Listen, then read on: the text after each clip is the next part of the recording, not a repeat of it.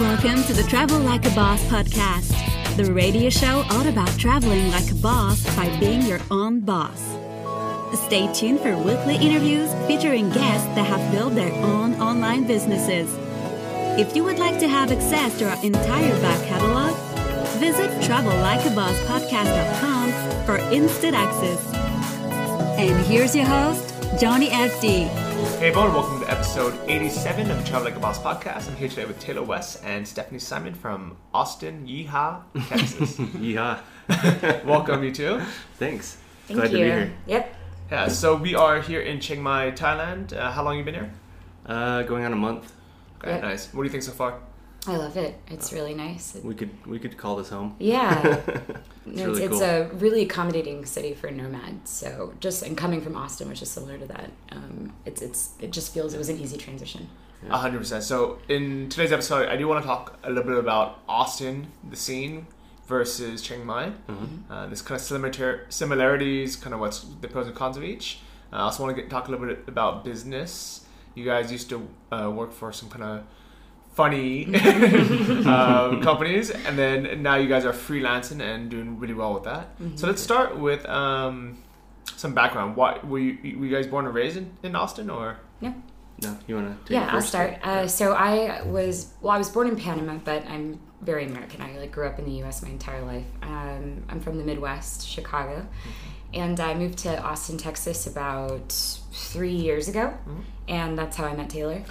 Yep, it was actually when I was still working in the affiliate marketing world, and we had mutual friends in that space, so that's how we met. I got to Austin about 7 years ago, implanted from, I say San Diego. I was in San Diego for about 6 years prior, but I actually directly came from Seattle. I was born in Washington State, and I spent a little bit of time in Seattle before I came to Austin, so that's where I came from. But, Why'd you go to Austin?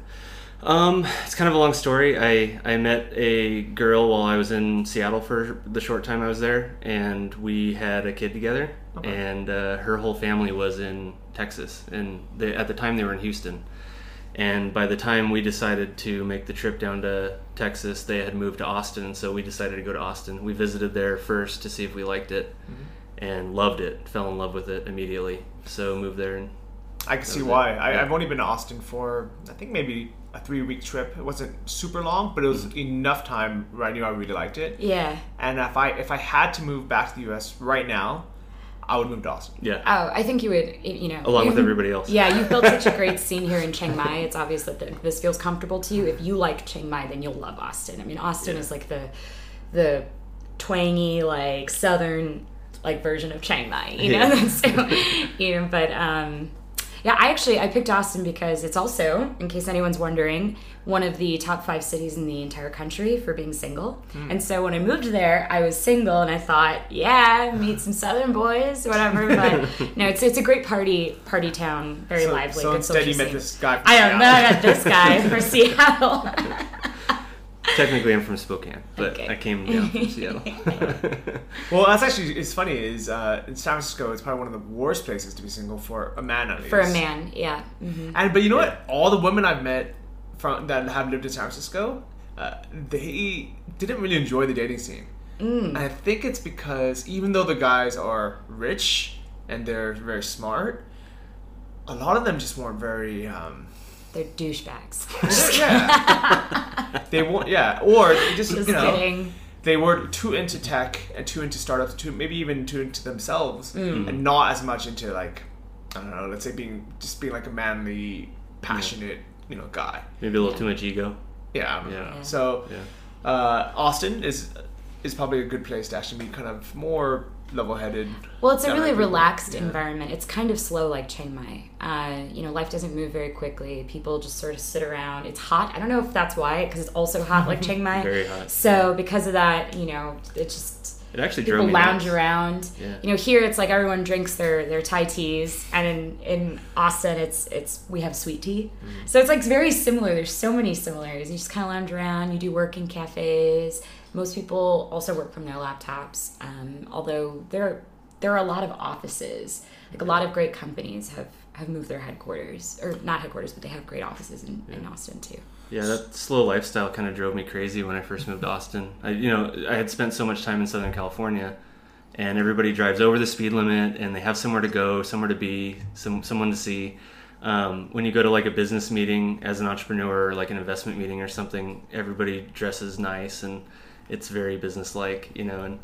And you get to Austin and everybody drives 10 miles under the speed limit, and 10 miles an hour under the speed limit, and the traffic is horrible, and you know, there's so many people moving there, and not enough like freeway lanes, and you know, good transportation there. And so you were saying that Austin's good for like tech startups, but what about like just the digital nomad, the solopreneur, someone who's just, you know, working for themselves? Yeah, so the cafe scene per capita is more dense here in Chiang Mai than it is in Austin. So if that's something that's really important to you, like if you want to have, if you love how you walk a block in Chiang Mai and you find 3 cafes, you're not necessarily going to find that in Austin. We do have a great cafe scene there. Yeah, they're great. They're just a little bit more sparse and spread out. That being said, though, it's still the co-working space. There are more co-working spaces in Austin, and they're fantastic. One of them is called WeWork, and Capital Factory. Yeah, and they're just Capital Factory is the really big one, and they're like very, very, very well supported. I mean, there's like a roster of every month. There's like 40 or 50 or 60 events that you can go to that are being sponsored by like big companies, like really famous people come in all the time. It's, you know, if you're really into co-working scenes, like the co-working scene there is great. That's cool. So what are these events like? So they're kind of educational, like the coffee club, the Nomad Coffee Club here in Chiang Mai. But I think they're hundreds of those types of events in Austin. Yeah, there's just everything from like Ruby developers, Java, every kind of developer that you can imagine has its own dedicated meetup. And then even like once a year, they have something called a Web Bash. It's just before Christmas, and it's held at one of these downtown bars, and it completely takes over the whole place. It's like over 1,000 people go to this thing, and it's basically a combination of all of the web development and tech meetups that are in town. They all come together for like a holiday party, and it's just insane. It's like open bar for 2 hours, but you know, it's like if you're into tech startups, funded or bootstrapped. Entrepreneurship, I would say Austin has the edge. There's just more there. It's there is more. Yeah, it's like the next Silicon Valley there. But if you're like a solopreneur or trying to bootstrap and get your company off the ground or something like that, I was actually going to write a blog post soon about Austin versus Chiang Mai and why you should move your startup to Chiang Mai, because it just doesn't make sense to pay the kind of prices that you do for the support system in Austin when you could start your company in Chiang Mai, have almost all the same kind of feel of the community here, but have a tenth or less of the pricing for everything. I mean, for working, for living, you know, your whole team can live a lot cheaper. It's just kind of amazing here for that. I would love to start a company here. And then if it gets really big and you want to move it back, you know, move it back to America when you have the funding. Yeah. Well, I think, okay, so for networking purposes, I think Austin it beats Chiang Mai. Far, hands down. There's just, like Taylor was touching on, the community is insane. I mean, like, whereas here I feel like there's the Thai locals and then there's this nomad community. A lot of people are either traveling or working for themselves. In Austin, I feel that everyone I come across is building something. They're building something that's supposed to change the world in that respective industry. Yeah. But let me ask you this. How many of them are building non-profitable companies that are just in hopes to get acquired? Yeah, it's kind of like going to New York and wanting to be an actor. Like, I feel like everyone wants, or, you know, everyone has this dream and they're hoping that their startup is going to be the one that's going to get funded and, you know, be the next big thing. Or get acquired. Yeah, or get acquired or something like that. How many of them actually end up succeeding at that? I think there's actually a decent percentage, but no, not everybody, of course. That being said, everyone's on a mission. Like, you know, you're all in it together. And so, you know, it's great if you are trying to build like a bigger company for networking purposes, but if you're trying to cut costs, I think you can develop a great support system here in Chiang Mai. So if everyone is, you know, has their own like dream and mission, are they very supportive to like help each other, or are they a little bit more secretive? And No, I think in Austin it's not. I haven't really spent a lot of time in the San Francisco tech scene, to be honest, so I can't speak from experience, but from the friends that I have and the startup guys that I know in Austin, I know that San Francisco is a lot more like that. You know, Austin is very open and supportive for the most part.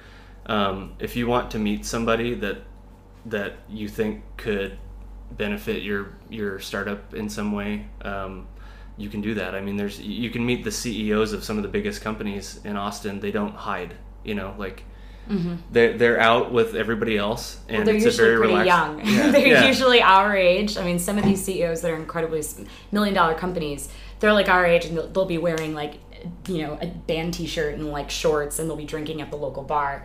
And the thing is you would normally have no idea. I mean, that's another thing about Austin. Like, I feel like in San Francisco, California and stuff like that, I don't know this for a fact. I don't, because I haven't experienced that, but like, it's really casual. You can't tell who's got a ton of money and who doesn't, who's the CEO and who isn't. Everybody looks like each other. It's very casual. Yeah, it's a very supportive. To answer your question, it's very supportive in Austin. Yeah. Like, if you need help, you can find help in almost any respect. If you need money, you can find people to connect you to money. If you need, the only thing that's really hard anywhere right now over there in the U.S. is developers. Like, if you need developers, good luck. They're there, but you got to convince them to work for you or ditch what they're doing because there's just a huge shortage. That makes sense. So this is a good time to learn how to code. Yeah. Actually, there's a lot of really talented developers here in Thailand. There are. That was actually one of the things that I was going to say about that blog post that I was talking about Austin versus Chiang Mai when bootstrapping, is that I can't prove this. It's kind of just a gut feeling that I have. But from who I've rubbed shoulders with so far in the last month and the meetups that we've gone to and the people that we've met and the connections that we've made, I feel like if I started another company tomorrow, I could find a developer the next day. Yeah. Here in Chiang Mai. Oh, yeah, 100%. Yeah. Somebody would be on board with me. Either someone from somewhere in the world, in the Western world, or if you can find someone who speaks Thai. Yeah. There are, there are a lot of Thai developers that they don't know how to get connected with like American companies. Actually, there's a guy named Christian. He's a guy from Poland. Super talented developer. Like, way smarter than my American friends. And I know this because they ask him for help and they don't know how good he is. But he's working for Polish wages still. Oh, and we keep saying to him, like, dude, just work for an American company. And he's like, oh, I don't know. Yeah. And he just doesn't know how to get connected. Yeah. So people like that, you guys can swoop up and be like, all right, you know what? what do you make in Poland? Yeah. How many potatoes do you get an hour? Yeah. Double it. Oh, that's crazy.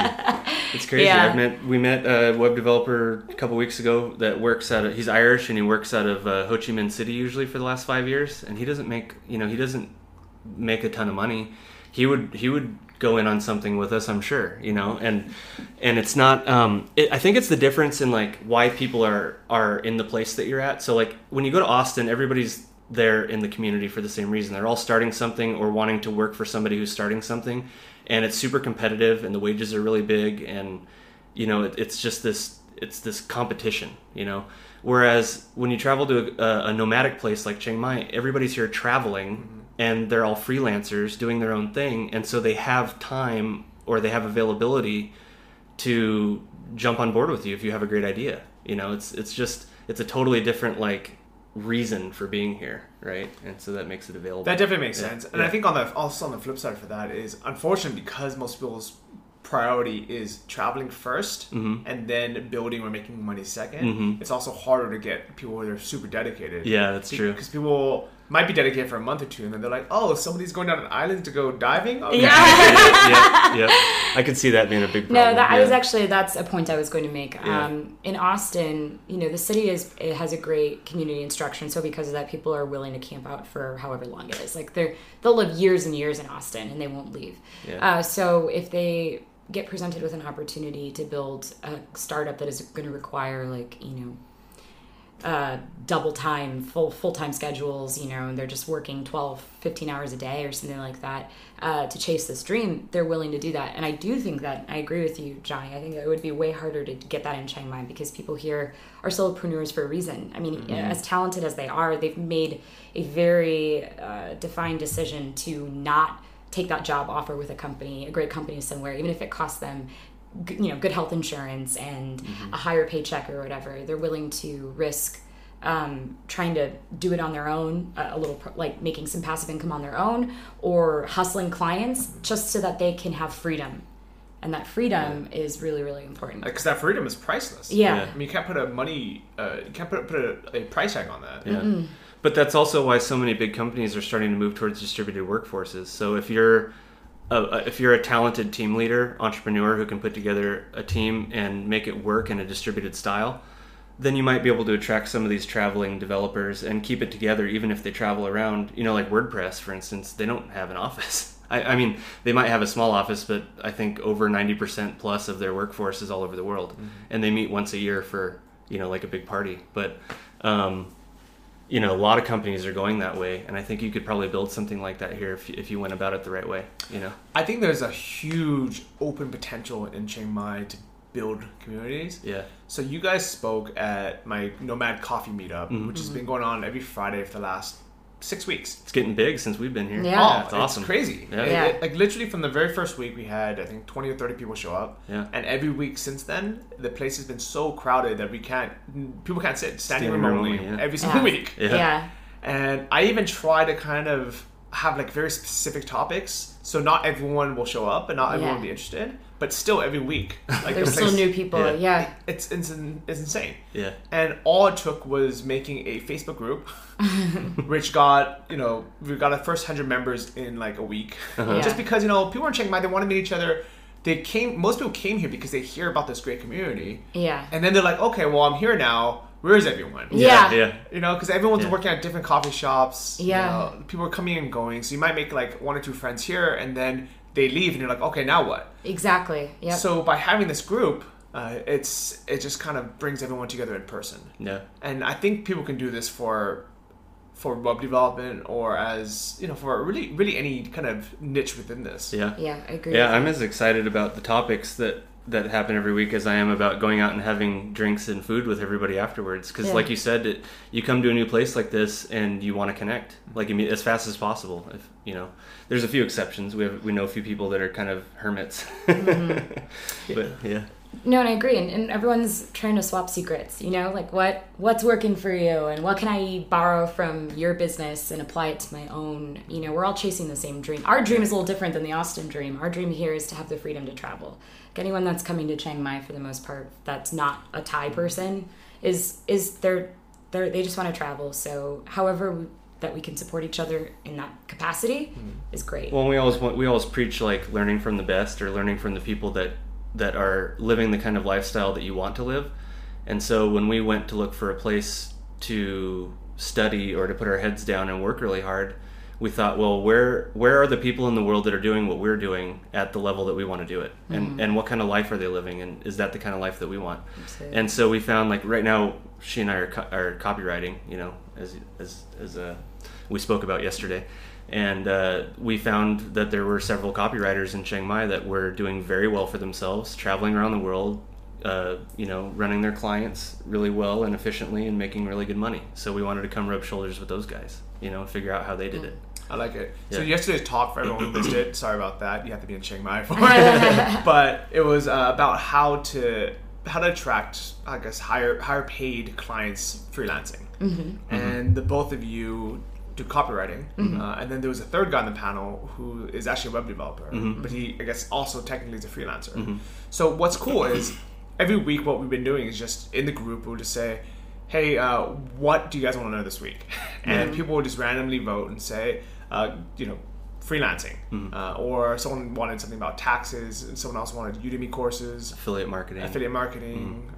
Just every week has been different. And this week it was freelancing, and then all we say is, okay, who's making a full-time living from this that can speak about it?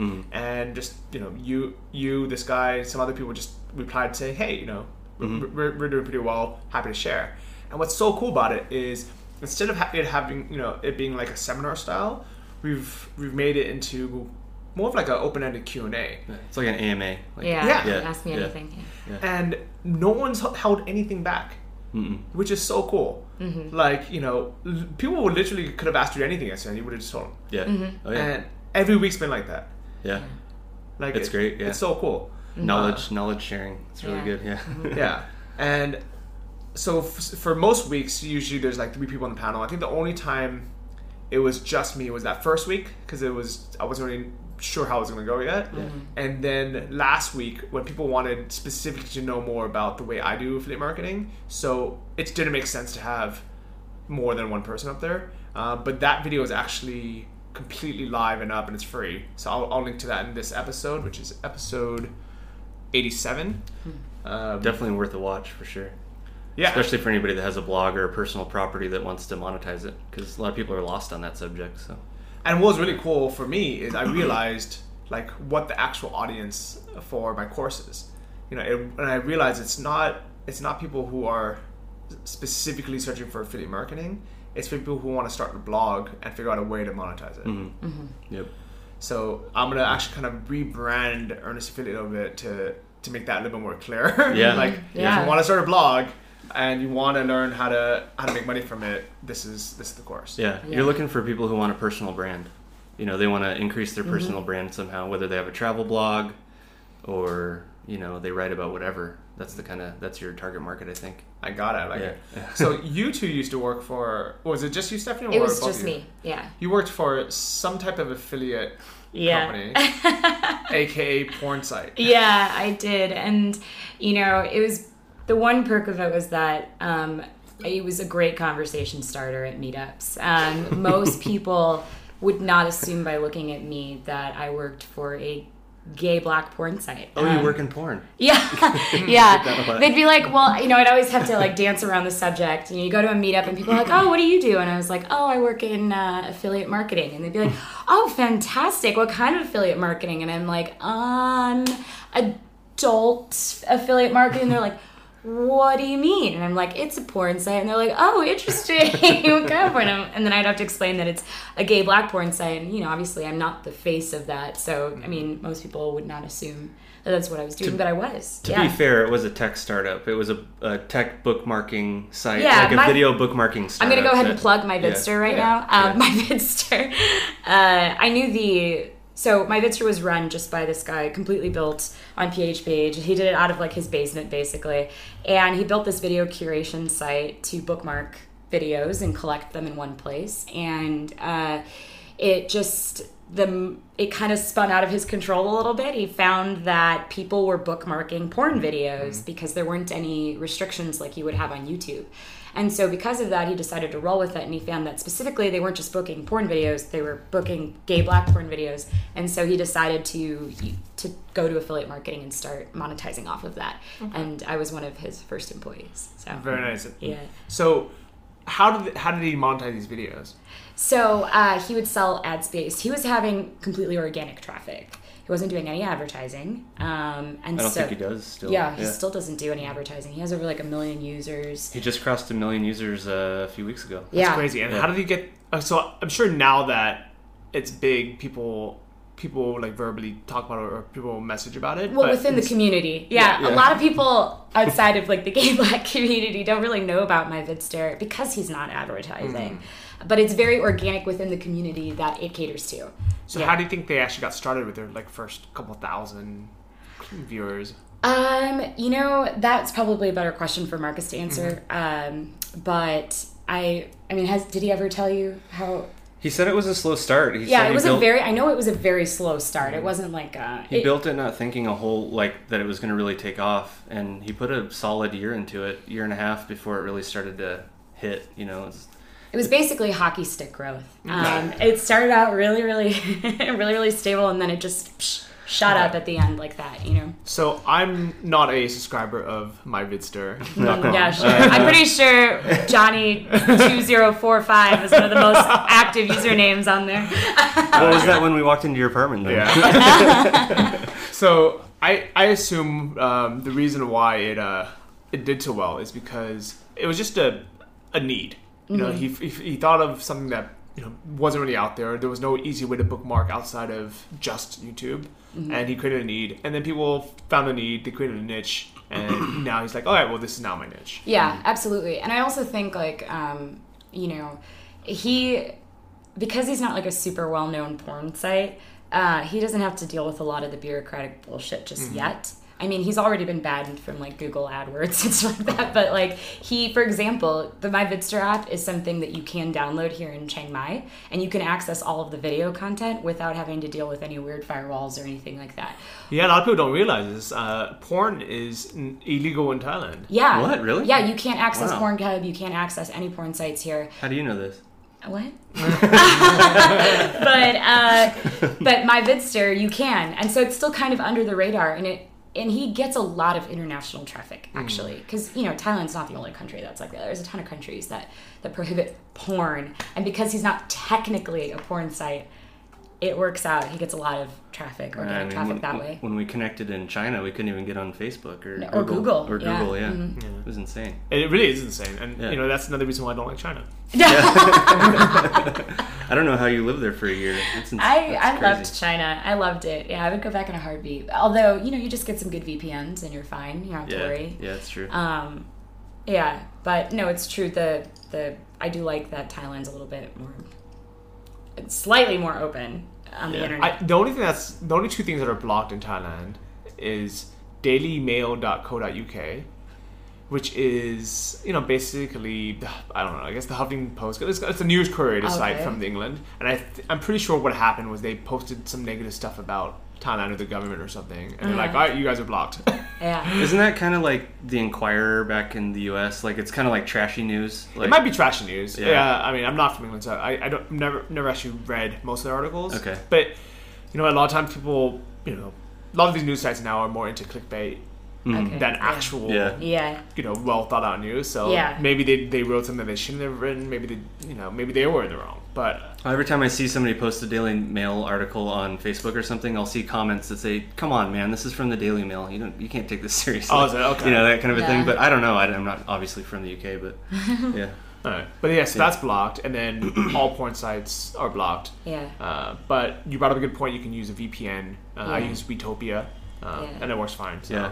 We did some research just the other day because we wanted to get on some Amazon Instant. Amazon Prime. We wanted to watch Amazon Prime. Hand of God. Yeah, great. Plug for that show. Yeah. Oh my God. So we are using private internet access. Okay. It's a very big player in the VPN space, and they have great servers, great speeds. We haven't had any problems with it at all. It's really good. I like it. So there's always workarounds, especially when you're out here. Yeah. So that type of affiliate marketing is more just like ad based, where there's people put banner ads under the videos, people click it, someone gets paid. Yeah. And I mean, there's tons of opportunities to do it as like a solo person too.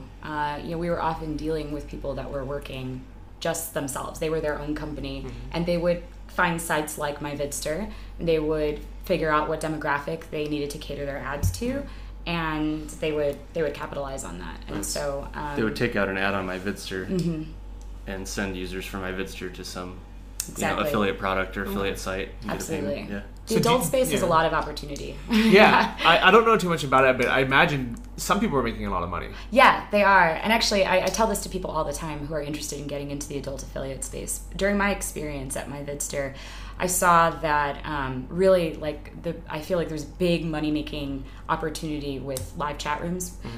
We kind of talked about this last time, but it's just, there's a lot of free porn on the internet, and so it gets harder and harder to convince people to pay for it. And because of that, when you have a live chat room where you're a viewer and you feel involved and you feel like it's almost like a choose your own adventure, you have like some kind of control over what's happening, the likelihood of you paying money increases substantially. That's something you'll pay for because you have like a direct hand in it. And the affiliate programs associated with big sites like Chaturbate and live chat rooms and all sorts of stuff like that, they have great commission programs, like really great. You get a kickback every time someone signs up, but you also get a kickback of anything they spend in the chat rooms. And so if I were to go into adult affiliate marketing tomorrow, that's what I would focus on. Yeah. Okay. We're actually looking at Periscope and the Meerkat craze right now, and how it's just you can start a Periscope right now, have 30, 40 viewers on it without having any Twitter account, like any followers. She posted a Periscope one night that just said, "Help me choose a Netflix movie," and she had 30 people, instantly just talking about Netflix movies. Yeah. So, when I first saw that happening, I went, "Oh man, this is a great platform if you wanted to be a Chaturbate affiliate or some kind of live cam porn affiliate. You take that audience that you can build on Periscope and Meerkat instantly without even having to have an audience, and you can funnel it into these chat programs because it's just a natural way to do it." So it sounds like let's say you're a good looking girl and you're traveling, you want to make some money, and you're like, okay, what can I do? You can go on Periscope. You can, title it something like, help me choose what to wear tomorrow. Yep. You'll get 30 or 40 people on right away, Mm-hmm. and assuming you're attractive, you're like, maybe, You know how to work the crowd. work the crowd a bit. Yeah. You're like, oh, should I put on this shirt now? Yep. Guys will get me interested. Yeah. And then in there, you would somehow mention like, oh, by the way, I'm on Chatterbait. Yeah, Sign if you want to see more Yeah. than just my closet. Yeah. Yeah, There it yeah. is. Yeah, you got to think of a good angle to get them off of Periscope and onto your Chatterbait affiliate link. You set up like a landing page that says like, I think I'm going to try this next week or something like that, and have them sign up for Chatterbait. Okay. You don't ever have to do it. You just got to get them to sign up. Well, you know what? I guess I'm sure there's a lot of money actually working as a cam girl as well. Oh yeah, tons. There's decent, but it's pretty competitive. And the thing is like, it really is personality based. Obviously, you have to have talent, just like you would have to have talent anywhere else. It's not even like you can get girls to do all sorts of crazy things on the internet, but can you get someone who will like engage with their viewer to the point where they're smitten? It's not about, I don't even think it's about how sexually talented you are. I think it's about your personality and can you talk and are you interesting? Because you're basically working for tips. Yeah. So, it's virtual tips. They give you coins or something like that, and you get the lion's share of the coins, and the company or the affiliate gets the other share of the coin. Yeah. What's crazy is when I first got on the internet in like 1995, I was on AOL chat and I would hang out in the, in whatever chat rooms. I remember one was like Bay Area Asians. And I used to go on, because I was bored. I wanted to interact with people. I wanted to meet people. What happened to chat rooms?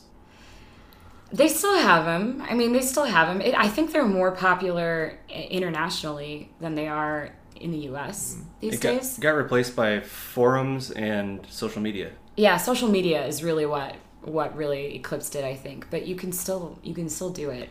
There are still chat rooms that you can have anonymous screen names, and you can just chat with people, and they'll like pair you up with someone random, and you just start talking. IRC is still a thing. And then they show you their dick. Yeah, there's chat roulette. That's still a thing. Yeah.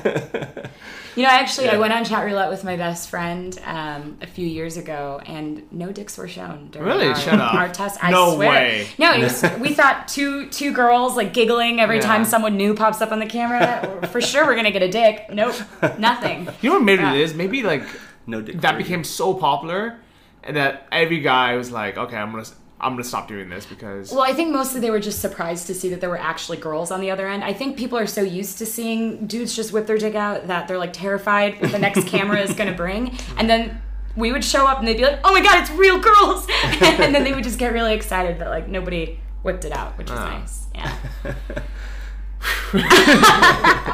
No idea this talk was gonna come here. Yeah, rated R. You're gonna have to put like a rated R on this podcast. Well, technically, I don't think we've actually like swore, so I think it's actually okay. Yeah.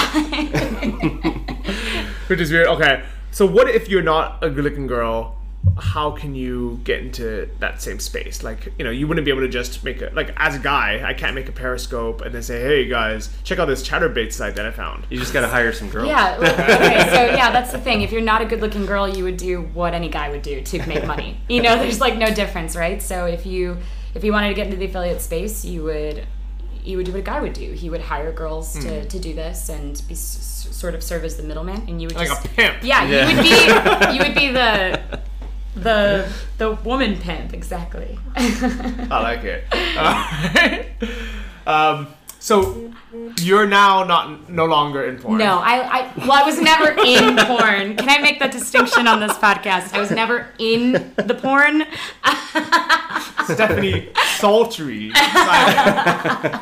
No, it's supposed to be like the last name of the street. It's like the street you grew up on. Yeah, or like what is the your name of porn your name? first pet. Mine would be Spiky Erie. Mine's Stone Willie. Oh, what's yours? Mika Vicente. Oh, whoa, exotic. Pretty sure there's a porn star named Mika. So. Yeah. You got the new Asa Akira here. Or whatever Yeah. it is. Asa Akira. All right. So now that you're out of Yeah. the adult industry, what are you two doing now, and how'd you get into it? Do you want to start? What was I doing when you were in the adult industry? I don't even remember. Oh, you were like selling vacuum cleaners. Oh. No, I was running an Amazon business. Yeah. No, right now we're both actually doing kind of the same thing. We're freelance copywriting. So I've been a freelancer off and on between entrepreneurial ventures for the last 8 years. And I was kind of a jack of all trades, doing freelancing, consulting, and like graphic design, web design, content strategy, writing, ghostwriting content for people, doing a little bit of copywriting, stuff like that. And I was just all over the map. And then recently I decided to niche down into copywriting, and actually Stephanie had kind of the same revelation. She loves writing and niched down into copywriting as well. So yeah, I wasn't as all over the map as Taylor was. I'd always been involved in writing. But I found myself doing a lot of social media, and that's its own beast. But being a social media community manager, unfortunately, is just not as valued in the marketplace as far as compensation goes. Mm-hmm. They tend to work for pretty low wages. And so I just wanted to take it up to the next level and find a specific niche within writing that people were willing to pay pretty well for. And that's the thing, like copywriting is writing designed to sell, or designed to get some kind of information from you, whether it's to get your email address or it's to get the money in your bank account. And people are willing to pay for that. They're willing to pay higher wages for that. That makes sense. I've actually met a lot of girls here in Chiang Mai who are social media managers. Mm-hmm. And I think the problems with their jobs is that they either are getting overpaid or underpaid. There's almost nothing in between. And mm-hmm. when I say that, I mean all the people who have been overpaid, it's because a company was like, well, I guess I need a social media manager. Mm-hmm. We should probably do this thing. Yeah. We don't really know what to pay, so here's some money. Mm-hmm. And what happens is pretty much every single one of those girls I met had, they kind of just coasted by. They probably didn't do that much work. They probably didn't actually add that much value to the company, or not enough to mm-hmm. justify what they're paying. Mm-hmm. And after a few months, they got fired, or mm-hmm. that position just got terminated. Well, that's the thing. That was another thing about social media, is that social media is really a long-term plan. Mm-hmm. It's a long-term game plan. If you're going to invest in social media and pushing out great content, the chances that you're just you put up a Facebook page and you push out a few posts in that first week that's going to directly link to sales is not how that works. Mm-hmm. You have to build a community, mm-hmm. and that takes a lot of time. And most people, when they're paying someone to increase their sales, don't have the patience to wait. ROI. To wait to see that return on investment. So it also takes a good strategy. Like, so many people do social media wrong. Yeah, they really do. Yeah. And so when you're trying to convince someone of the value that you bring to the company and you work in social media, it's really hard to be like, but this person liked my post, mm-hmm. and we saw that they eventually visited the site even though it didn't directly result in a sale. The chances are, the truth is like, if someone likes a Facebook post, they're thinking about the company's top of mind. There's a chance like months down the road, when it comes down to it, they'll choose your company simply because they like your Facebook page and they like what you're pushing out. But it's hard to track that. Mm-hmm. Whereas with copywriting is very trackable. You see exactly the open rate on your emails that you're creating, and it's pretty easy to track whether someone clicked on a link within an email and then made the sale. And so because of that, or opts in your email list. Yeah, or opts into your email list or anything. And that's pretty awesome. Mm-hmm. Companies are willing to spend money on a great copywriter. I could absolutely see that. And I was going to say the other side of social media is the people that are getting underpaid, mm-hmm. where they, let's say they do this fantastic campaign. A lot of times with that same amount of work, they could have just created their own brand. Mm-hmm. Obviously they wouldn't be working for, like, let's say, Coca-Cola or something, but let's say like a personal brand. And with that same amount of work, they could be making a ton more money. Yeah. So I almost don't think that like people with those skills would even want to stay in social media for that long. Oh yeah. Yeah. No, that's like my I'll plug a company now. My old roommate Joe, he started an e-commerce. Well, he bought an e-commerce site that sells like female alternative clothing, like corsets and things. Mm-hmm.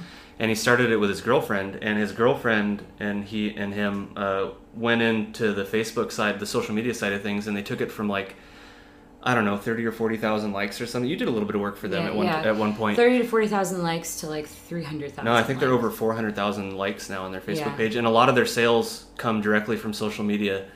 It's a very, very good portion of their business. And, somebody that did that same thing, like you said, for another company would be worth its weight in gold. Mm-hmm. But a lot of times they get super underpaid. They just don't you know, they don't know how to charge for it, or the company just doesn't value it as much as they should. And that's the thing. They're not getting paid well enough, and so people do tend to abandon that. And you know, and like, it's true. The minute I switched from social media to copywriting, within my first client, I immediately doubled the amount of money I was making, doubled my salary. I didn't go and increase, I doubled it. Like, that's how, and I was starting out in copywriting and I was able to double it, you know, which just shows you just the difference right there. I've heard some crazy stories about how people will pay like $100,000 or even $10,000 for a sales page. Mm-hmm. Absolutely. Oh, yeah. Sure. Yeah. I mean, some of these, like the great copywriters that, you know, you study when you first break into copywriting, the money that they were making back in like the 1950s is still a substantial amount of money now. You know, they were doing like $1 million contracts, and they would get copywriters usually, the more successful you become, they charge by the percentage. Mm-hmm. So, you know, they're just like, hey, I'm going to write you this copy and I want a percentage of the amount of money that it ends up converting. Or they'll JV on something, yeah. You know, they'll JV on like a joint venture on a product, and you get a big enough client, that can equal some buku bucks, like big money. So, you know, that's not something you see in social media. That doesn't happen. I often tell, like, people say, why wouldn't you do affiliate marketing? Or since you know so much about affiliate marketing, how come you don't do affiliate marketing? And my response to that now that I'm into copywriting as deep as I am, is that I would rather be a copywriter for affiliate marketers. Screw the affiliate marketing. Affiliate marketing is like, in the general sense, like CPA campaigns, running ads, doing, you know, ad buys and solo ads and stuff like that. It's a roller coaster ride. You could do $10,000 a day, and the next day your income shuts off, you know, and that's just the world that you have to deal with when you're an affiliate marketer. But if you're a copywriter, you can have 10 different affiliate marketer clients that you're writing their sales pages for and taking 5-10% of sales or something like that, and you can steady your income out and make a very good living over time. Mm-hmm. So that's, you know, I think that's a different way to attack the same world. And you're also handing over a tangible product, so there's a strict beginning and an end to the work that you do. Whereas, like, if you're running a campaign, whether it's a social media campaign or it's an affiliate campaign, the work doesn't really end. You know, you have to be checking in all the time. You know, you have to constantly be adapting and doing all this. It's just, it can be a time commitment. Yeah, I could definitely see that, because, you know, you'd be working hourly or like a set wage, it's just an end. But if you're doing a sales page, you're like, okay, well, this is it. Yeah, yep. You shoot it over and you're like, all right, this is Let me know when you want to test a new version of it. Yeah, exactly. Yeah. I like it. Yeah. And I also do like how you brought up that people can track the ROI. Mm-hmm. So let's say right now on my course, Earnest Affiliate, I have one page that people will see when they get to it. Mm-hmm. I can very easily set it up so it'll show an alternative page. Yes. And the metrics are there. I can see, okay, this one converts higher, this one makes more sales, so I should use that one. Mm-hmm. And then we could test a third one and be like, okay, well, is this one better than the second one? Yeah. The only reason why I personally haven't done it, and actually, so I'm curious what your thoughts are on this. Mm-hmm. For me, I'm like, I know I can make both my sales page, I guess so the actual page, the video on it, and then the email autoresponder much more salesy and convert better. So I can make a lot more money if I did that. Yes. Mm-hmm. But at the same time, kind of knowing what works makes it feel so impersonal, and almost it feels like such a hard sell, and I just personally cannot get myself to do that. That's interesting. So I would argue that great copywriting that converts does not mean that you have to become less personal and that you have to become more salesy. Mm-hmm. Actually, great copywriting is based completely on just catering to like basic human needs, and that's a very personal thing. You know, if you can connect with someone on one of their basic human needs, if you're trying to sell like gun control courses or something, you're trying to show people how to like shoot guns and hunting, then you're gonna write in such a way that like caters to a demographic that wants to protect their family, you know, because that's a basic human instinct is protecting. And so you're gonna use psychological words, you're gonna choose the right words, you're gonna speak in a tone of voice that actually connects with them very easily, that you're gonna speak their language, and then they're gonna trust you and they're gonna trust your product. The only time it becomes shady is if your product is not great, right? Then it's weird. But being able to use copywriting to like speak the language of the person that you're talking to and cater to them and get them to understand what you're trying to say, I don't think that's like impersonal at all. That definitely makes sense. And I actually think as long as my product is good, and I don't want to make any weird, claims about, what's inside. I don't care why they sign up, as long as when they sign up, they're like, okay, this is an awesome product. So yeah, I'm glad I was convinced to buy it. It's almost like, isn't it kind of like your duty if you have a great product to convince as many people to experience it as possible?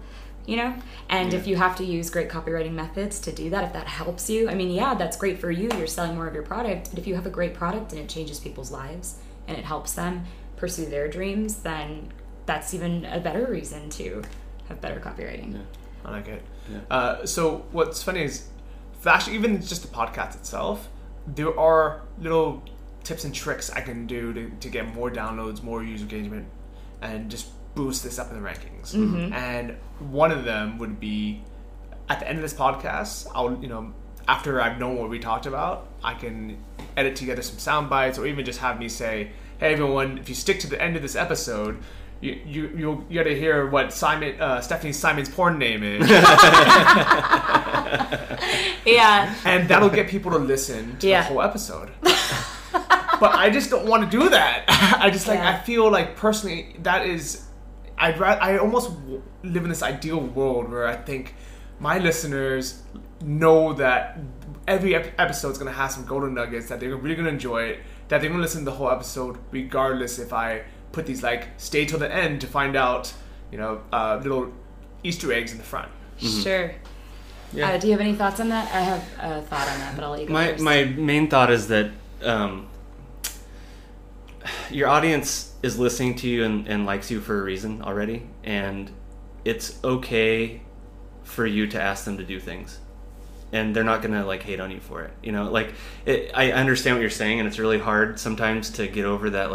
I don't want to ask. I don't want to it sounds so cheesy or salesy to ask, but as long as you just do it in your way, be Johnny, be Johnny FD, and be the guy that they listen to all the time.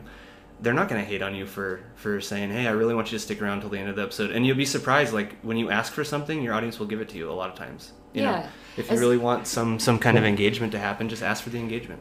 If you're providing value, then asking something from your audience is okay.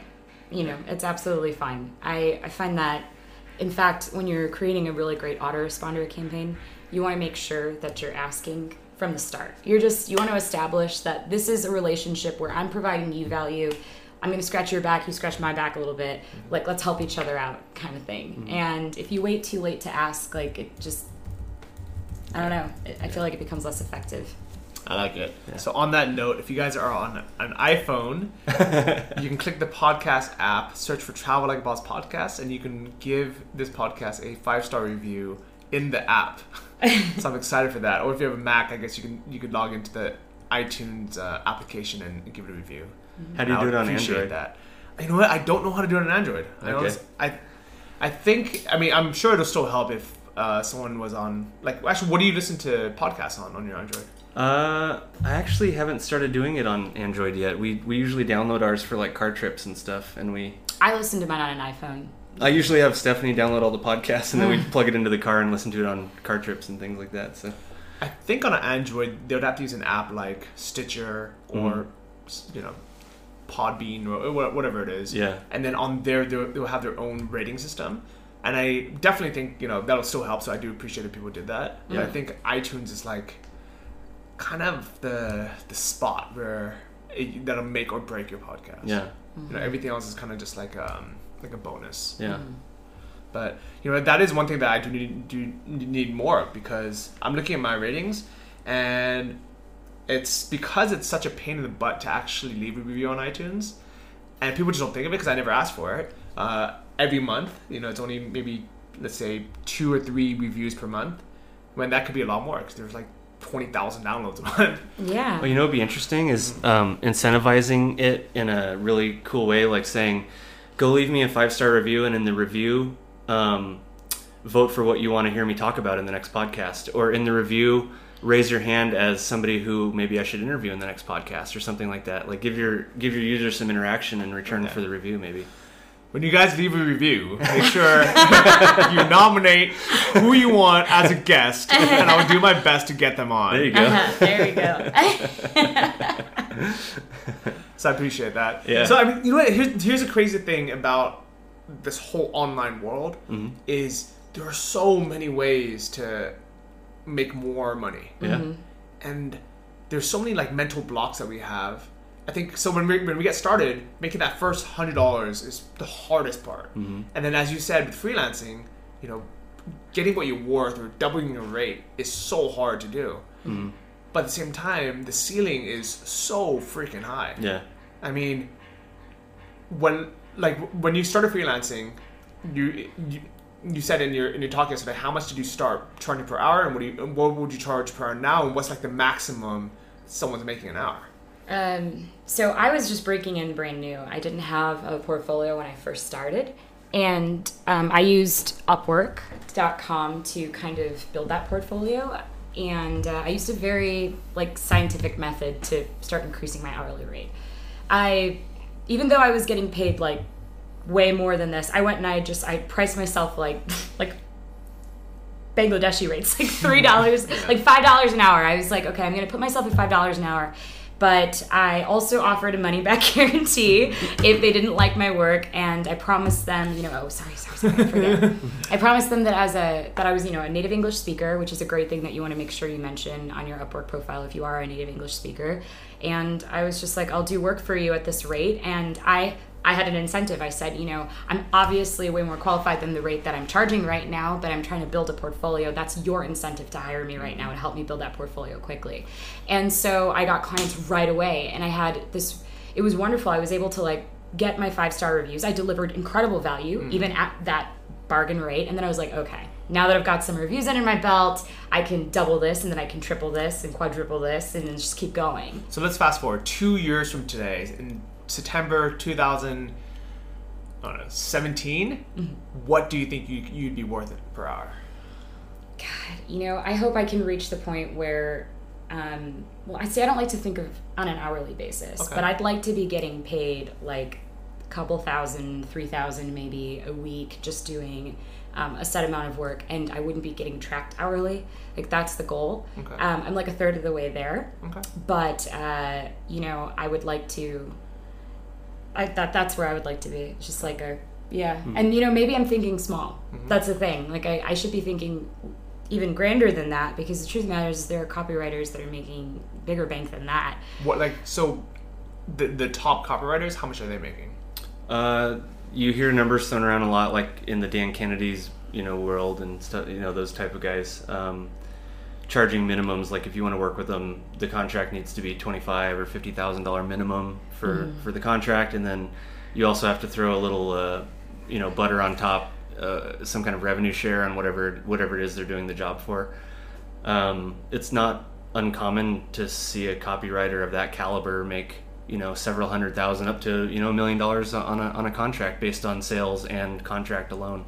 So it gets me curious. That person that's hiring Dan Kennedy, how much is he making from that product he's selling? You hear a lot, like in the copywriting world. We have a friend actually back home who comes top of mind for this, Neville.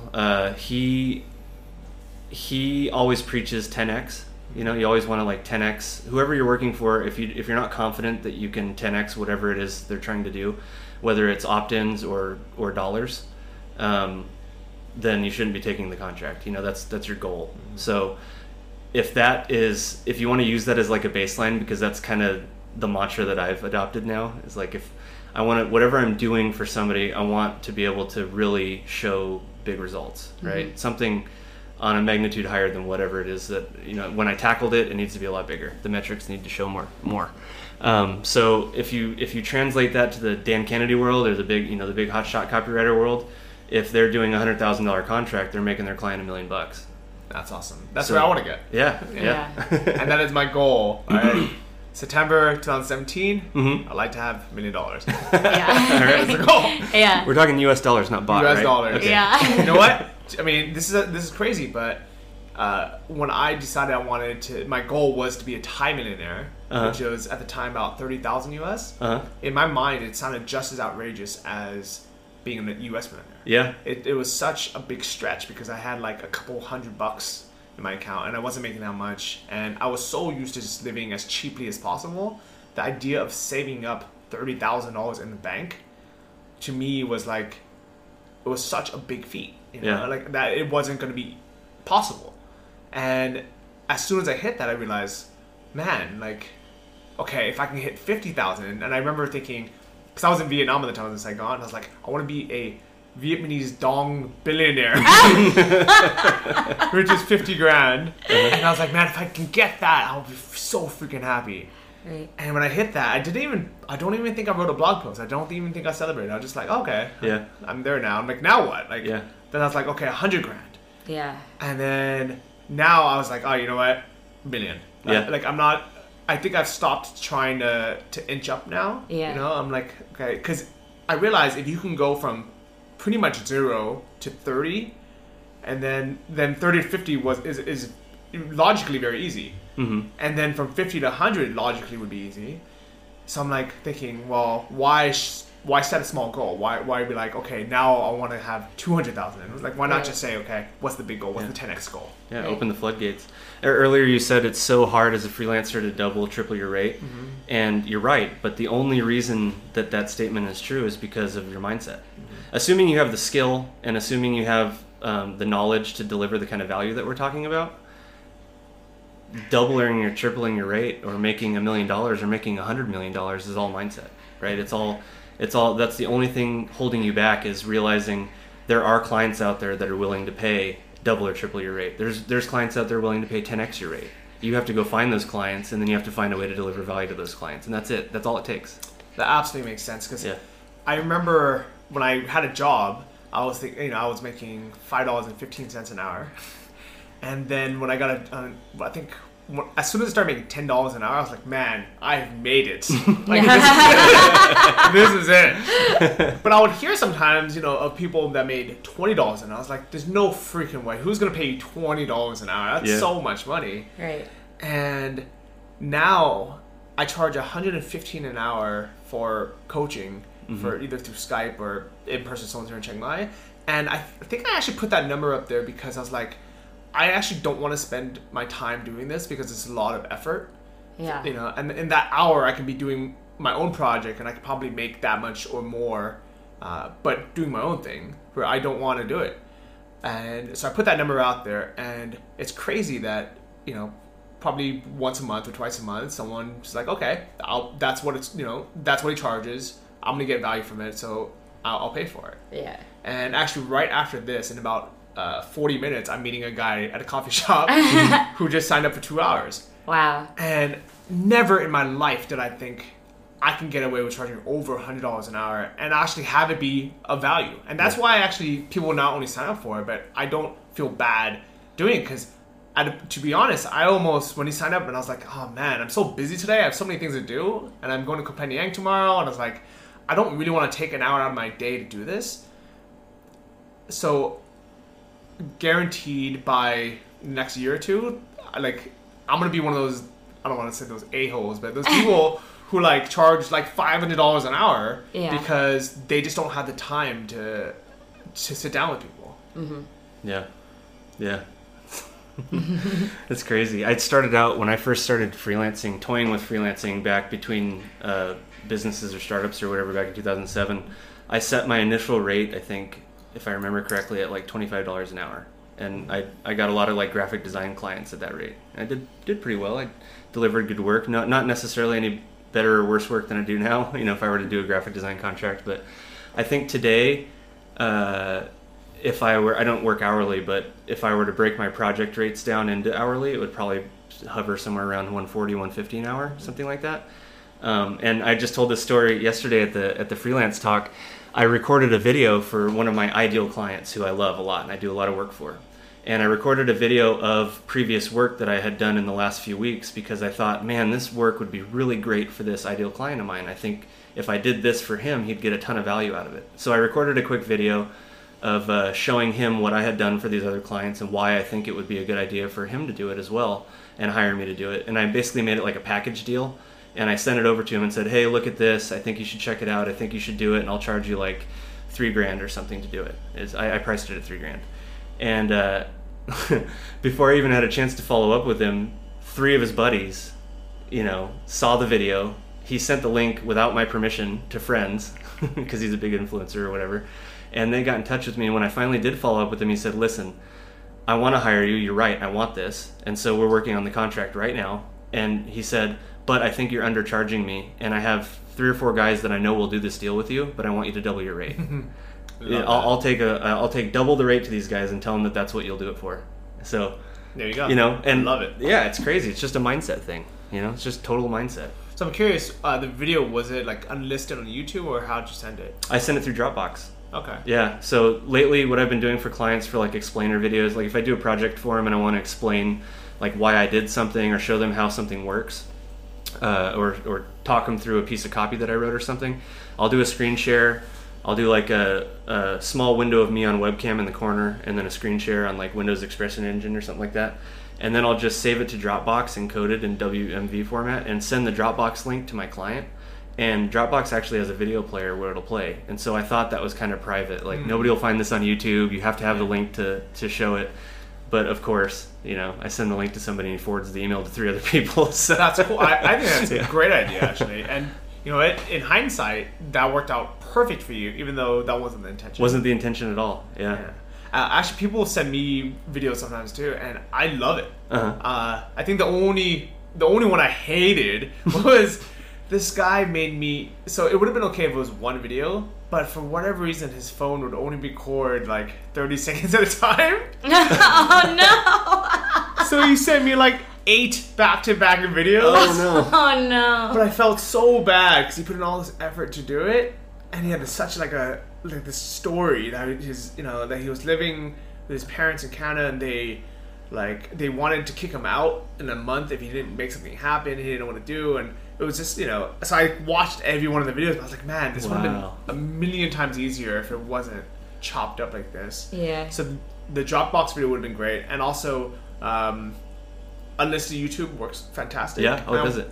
I wanted to tell people not to make private YouTube because of cases like this where they do want to send it to a friend who might also help you as well. Sure. You might get another client for her, but also mainly because not everybody's email account is going to be associated with that YouTube account. So like let's say you send it to to my @JohnnyFD, but then my YouTube account is a Gmail account. I can't even watch it. Yeah. And you're just going to get that that message archived because people can't get to it. Yep. Mm-hmm. Yeah, I think that's one of the reasons I've loved Dropbox so much for video sharing is that once I encode the video into my Dropbox folder, I don't have to go through the YouTube uploader. I don't have to do any extra steps. Plus, I can revoke access to the video easily by just taking it out of that folder, and it just deletes it off the web. So it's kind of cool. I like it. Yeah, it's really good. Well, Stephanie and Taylor, I'm really glad you two came on the show. Yeah. Thank you for inviting us. Yeah, very welcome. If they need a kick butt copywriter, how can they find both of you? Right now, I can be reached through my, let's see, what's the best way? I do a lot of stuff privately right now, but I've been setting up a domain, taylorwest.me, TAYLOR West.me. It's got like a draft sales page up that I was just joking around with. It's kind of a funny one for like private clients, but you could hit the link there and email me or schedule like a call with me if you want that way. How about you? Email. I usually just respond really well to email. So Stephanie.n as in Nicole .simon01@gmail.com. Stephanie.n.simon. Okay, I'll put 01@gmail.com. Yeah. Okay, I'll put both of these on the show notes in case anyone wants to contact you. And then, did you mention that you had a blog? I'm in the process of revamping it, so it'll be when I finish it. It'll be at taylormetric.com. Will do. And then I think everyone's looking forward to that Austin versus Chiang Mai post. Yeah, I think I'm going to do that. I think that's kind of how I'm going to restart the blog. I've been really inconsistent with my blog over the years. It's just I get distracted, start a business, whatever, and I stop writing. So I have weird stuff on there. I have like startup posts from back when I was working in the startup industry in Austin to like life posts about hitting rock bottom. I mean, I have all kinds of stuff on there. So, but well, it'd be good to have you launch that again. Yeah, I hope so. Sounds yeah, we'll see. Yeah. All right. Well, good to hang out with both of you. Everyone, thank you for leaving those 5-star reviews on iTunes. I appreciate it. Yes. All right, and I'll see everyone next week. Bye-bye. Thank you for listening to the Travel Like a Boss podcast. If you want to hear more, including the bonus How to Choose the Perfect Niche episode, join our mailing list at travellikeabosspodcast.com. See you next week, and remember, if you want to travel like a boss, you need to be your own boss. So start your online business today and start living the lifestyle you've always dreamed of.